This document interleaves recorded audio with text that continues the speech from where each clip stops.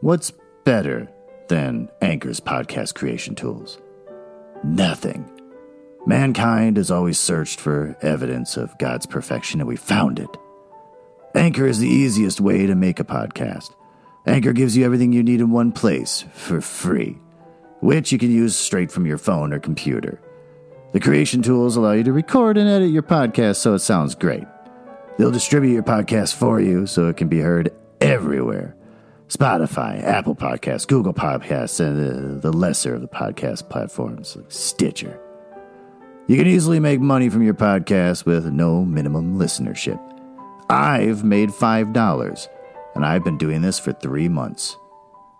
So, download the Anchor app or go to anchor.fm to get started. Have the people at work been needling you? Have your children been clawing at you, demanding your attention and food? It's time to go to bed. And it's time to hear a bedtime story here on Bedtime with Glenn. Let me whisper a classic fairy tale softly in your ear, as I also give you a content warning. Most fairy tales are horrible, with a lot of murder and other adult things that I don't really want to talk about out loud. But luckily, there's not a lot of swearing.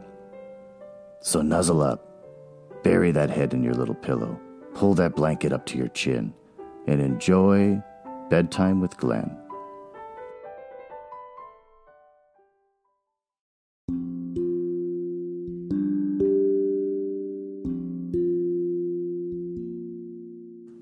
October was fun, wasn't it? I thought it was. It gives you better stories to read for the month that are a little more exciting. But now it's November, and the only thing we got going for November, at least here in America, is Thanksgiving, which is thick with controversy as far as holidays go, that and Columbus Day. So I'm not playing into that.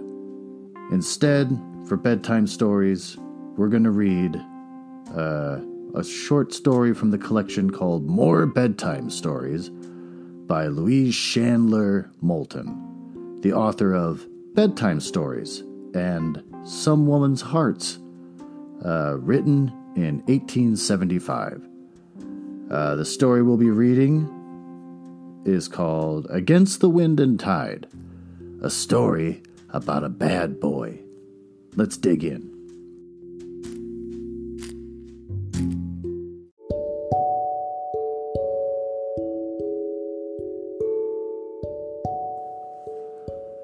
Jack Ramsdell was a bad boy.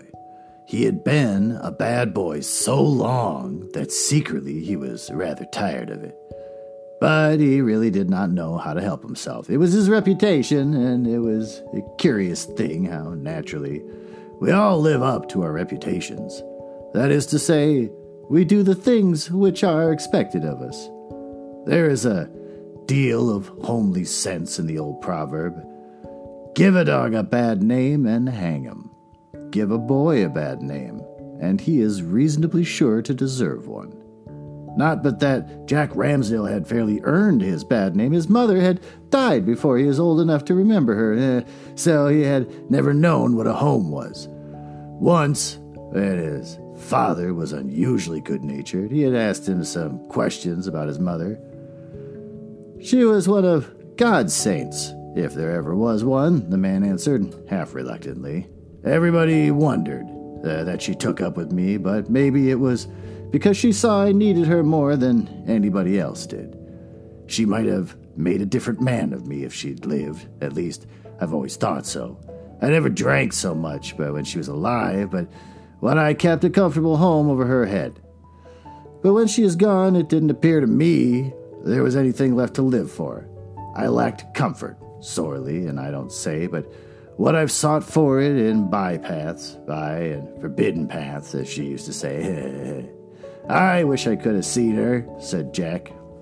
She was a dreadful motherly creature, and was always hanging over you. Cold nights, I've known her to get up half a dozen times, often to see if the clothes was all up your shoulders, and sometimes I'd seen her stand there looking down at you in the biting cold till I thought she'd freeze. But I didn't dare say a thing, for her lips were moving. and I knew she was praying for you. She was a praying woman, your mother was. I used to think her prayers would save us both." "I can't make out how she looked," Jack persisted. He was so anxious to hear something about this dead mother who he had loved. Ever since she died, he had been knocked around from pillar to post, as they say, with his father. Sam Ramsdale was good help, as all the farmers knew when he was sober. But he was not reliable, and when he had the disadvantage of always being encumbered with the boy, whom he took with him everywhere, an unkempt, undisciplined little fellow whom no one liked. Now, as his father talked, it seemed to him so strange a thing to think that someone used to stand beside his bed in cold winter nights and pray for him, that he could hardly believe it, and said again, out of his desolate longing, "I wish I could have seen how she looked." "I don't suppose folks would have had as much to look at," his father spoke in a musing sort of way. "She is a little pale slip of a woman, with soft yellow hair drooping about her white face, and her eyes as blue as them blue flowers you picked up along the road. But there, I can't talk about her, and I ain't going to. What's more, and you don't ever ask me again." From that time, Jack never dared to ask any more questions about his mother. But all through his troublesome, turbulent boyhood, he remembered the meager outlines of the story which had been told him. No matter how bad he had been through the day, the nights were few when he failed to think how once a pale slip of a woman, with soft yellow hair around her white face, and eyes blue as the blue gentians, had bent above his slumbers and said prayers for him. When he was 10 years old, his father died in the poorhouse. Drink had enfeebled his constitution, a sudden cold did the rest. There were a few weeks of terrible suffering, and then the end came. Jack was with him to the last. There was nowhere else for him to be, and his father liked to have him in his sight. One day, just before the end, when they were all alone, the man called the boy to his bedside. I can't tell you to follow my example, Jack. That's the shame of it.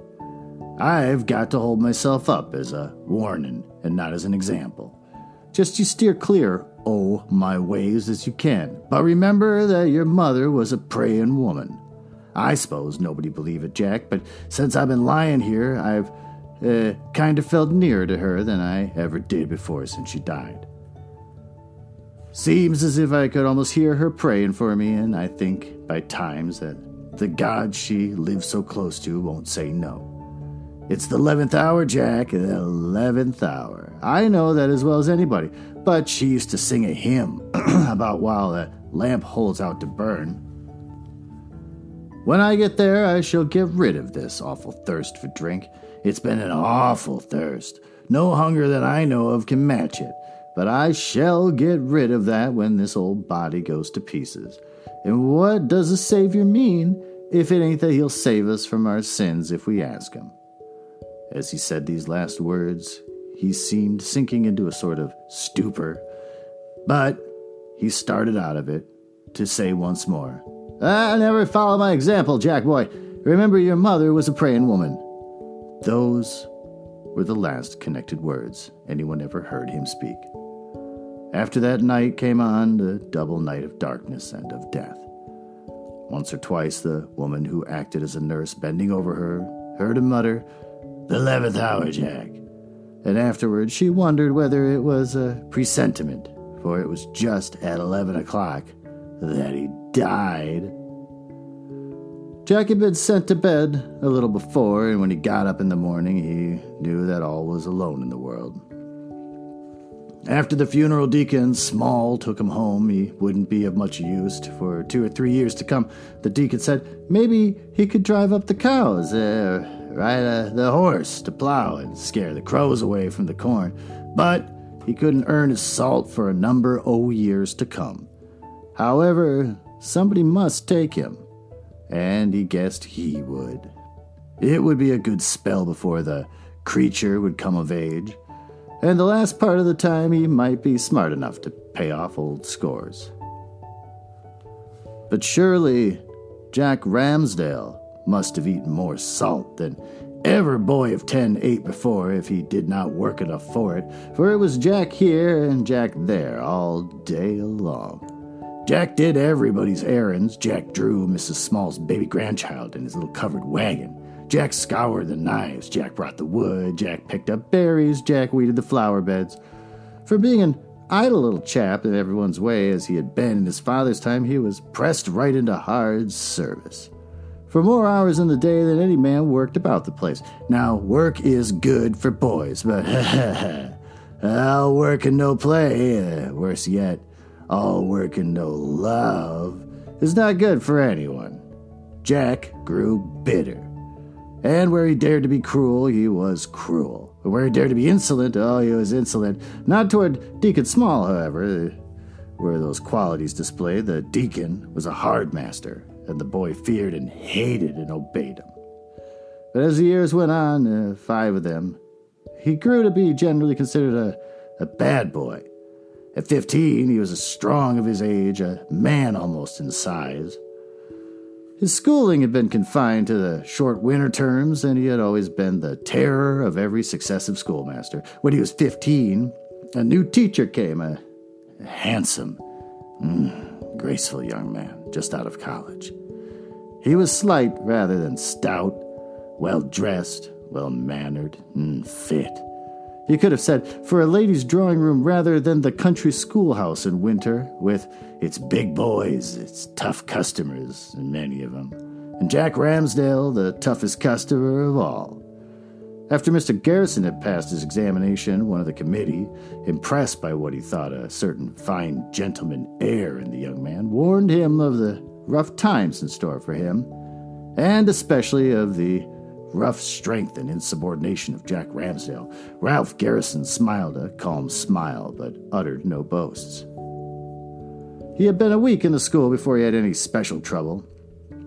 Jack was taking his measure. The truth was, the boy had a certain amount of taste, and Garrison's gentlemanliness impressed him more than he would have cared to own. It is possible that he might have gone on quietly and obediently, but that now his bad name began to weigh him down. The boys who had looked him up to him as a leader in evil grew impatient of his quiet submission to rules. "Got your match, Jack?" Said one. "Going to own beat without giving it a try?" said another. And Jack began to think that the evil laurels he had won as the bravo and bully of the school would fall withered from his brow if he didn't make some effort to fasten them. So one morning, midway between recess and the close of school, he took out an apple, began paring it with a jackknife and eating it. For a moment, Mr. Garrison looked at him. Then he remarked, with ominous quietness, in a tone lower and more gentle than usual, Jack, this is not a place or a time for eating.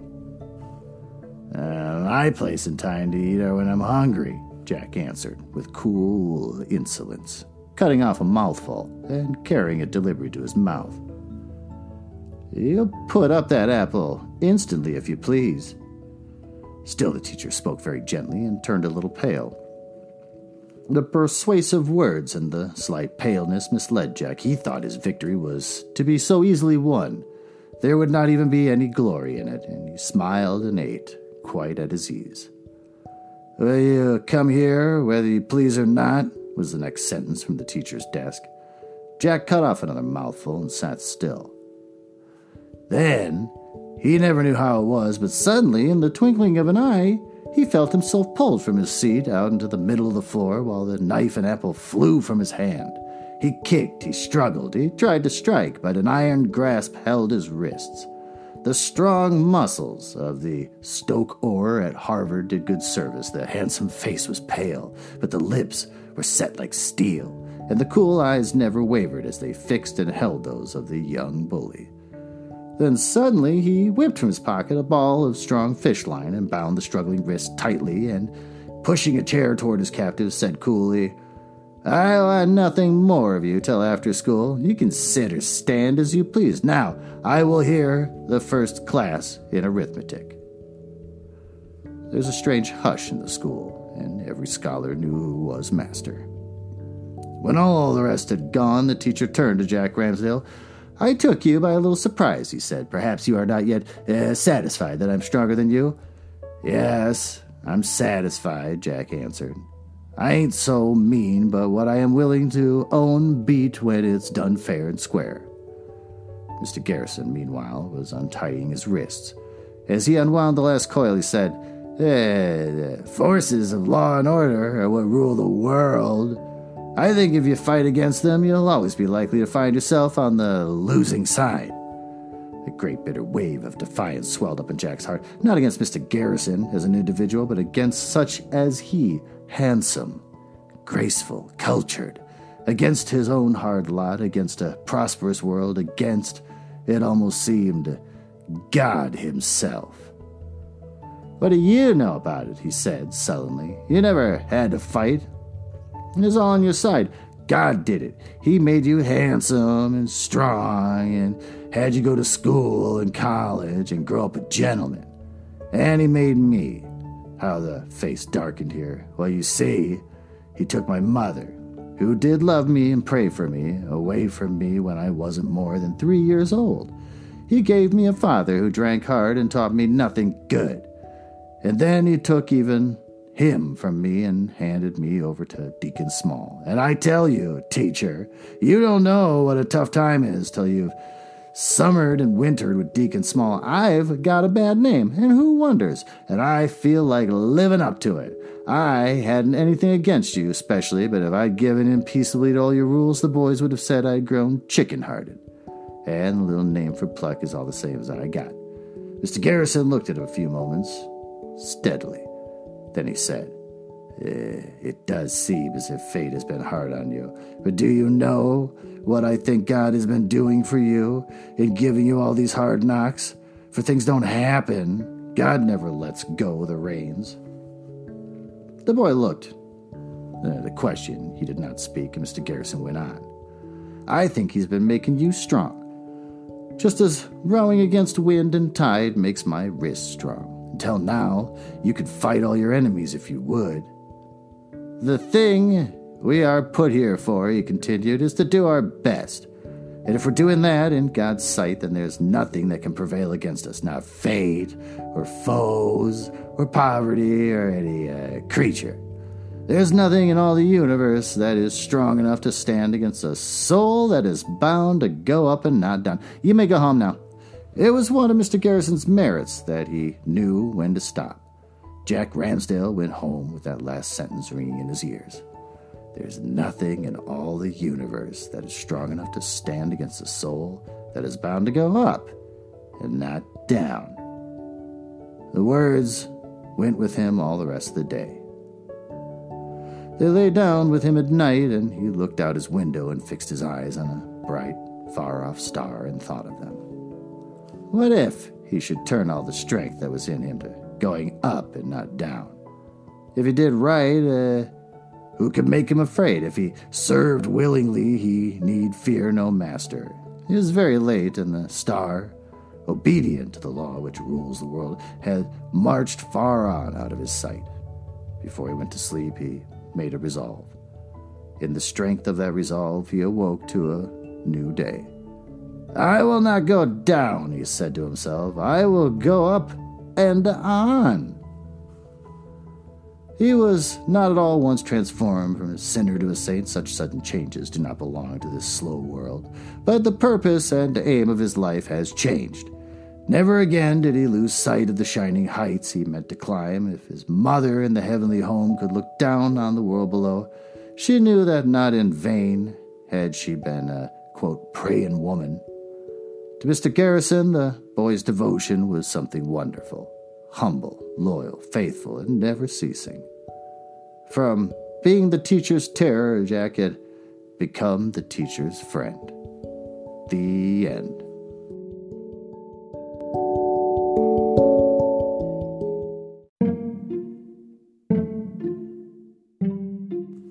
And as you drift off into sleep, let's reflect for a moment on the moral to this story.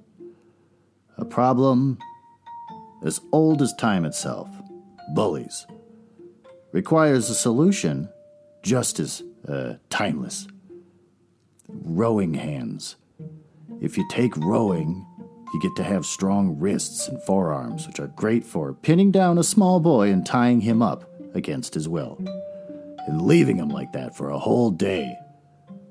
Another timeless solution, quote the Bible at him, and then he'll just kind of shape up. So, you can do that in a public school. That's just instant results. And the angry boy will shape up over time. So, as you sleep, think about ways that you could improve your life by getting tied up and having the Bible quoted at you. And start the day fresh tomorrow with a new outlook. I hope you've enjoyed tonight's story, and I hope you listen in the future as you allow me to read you a bedtime story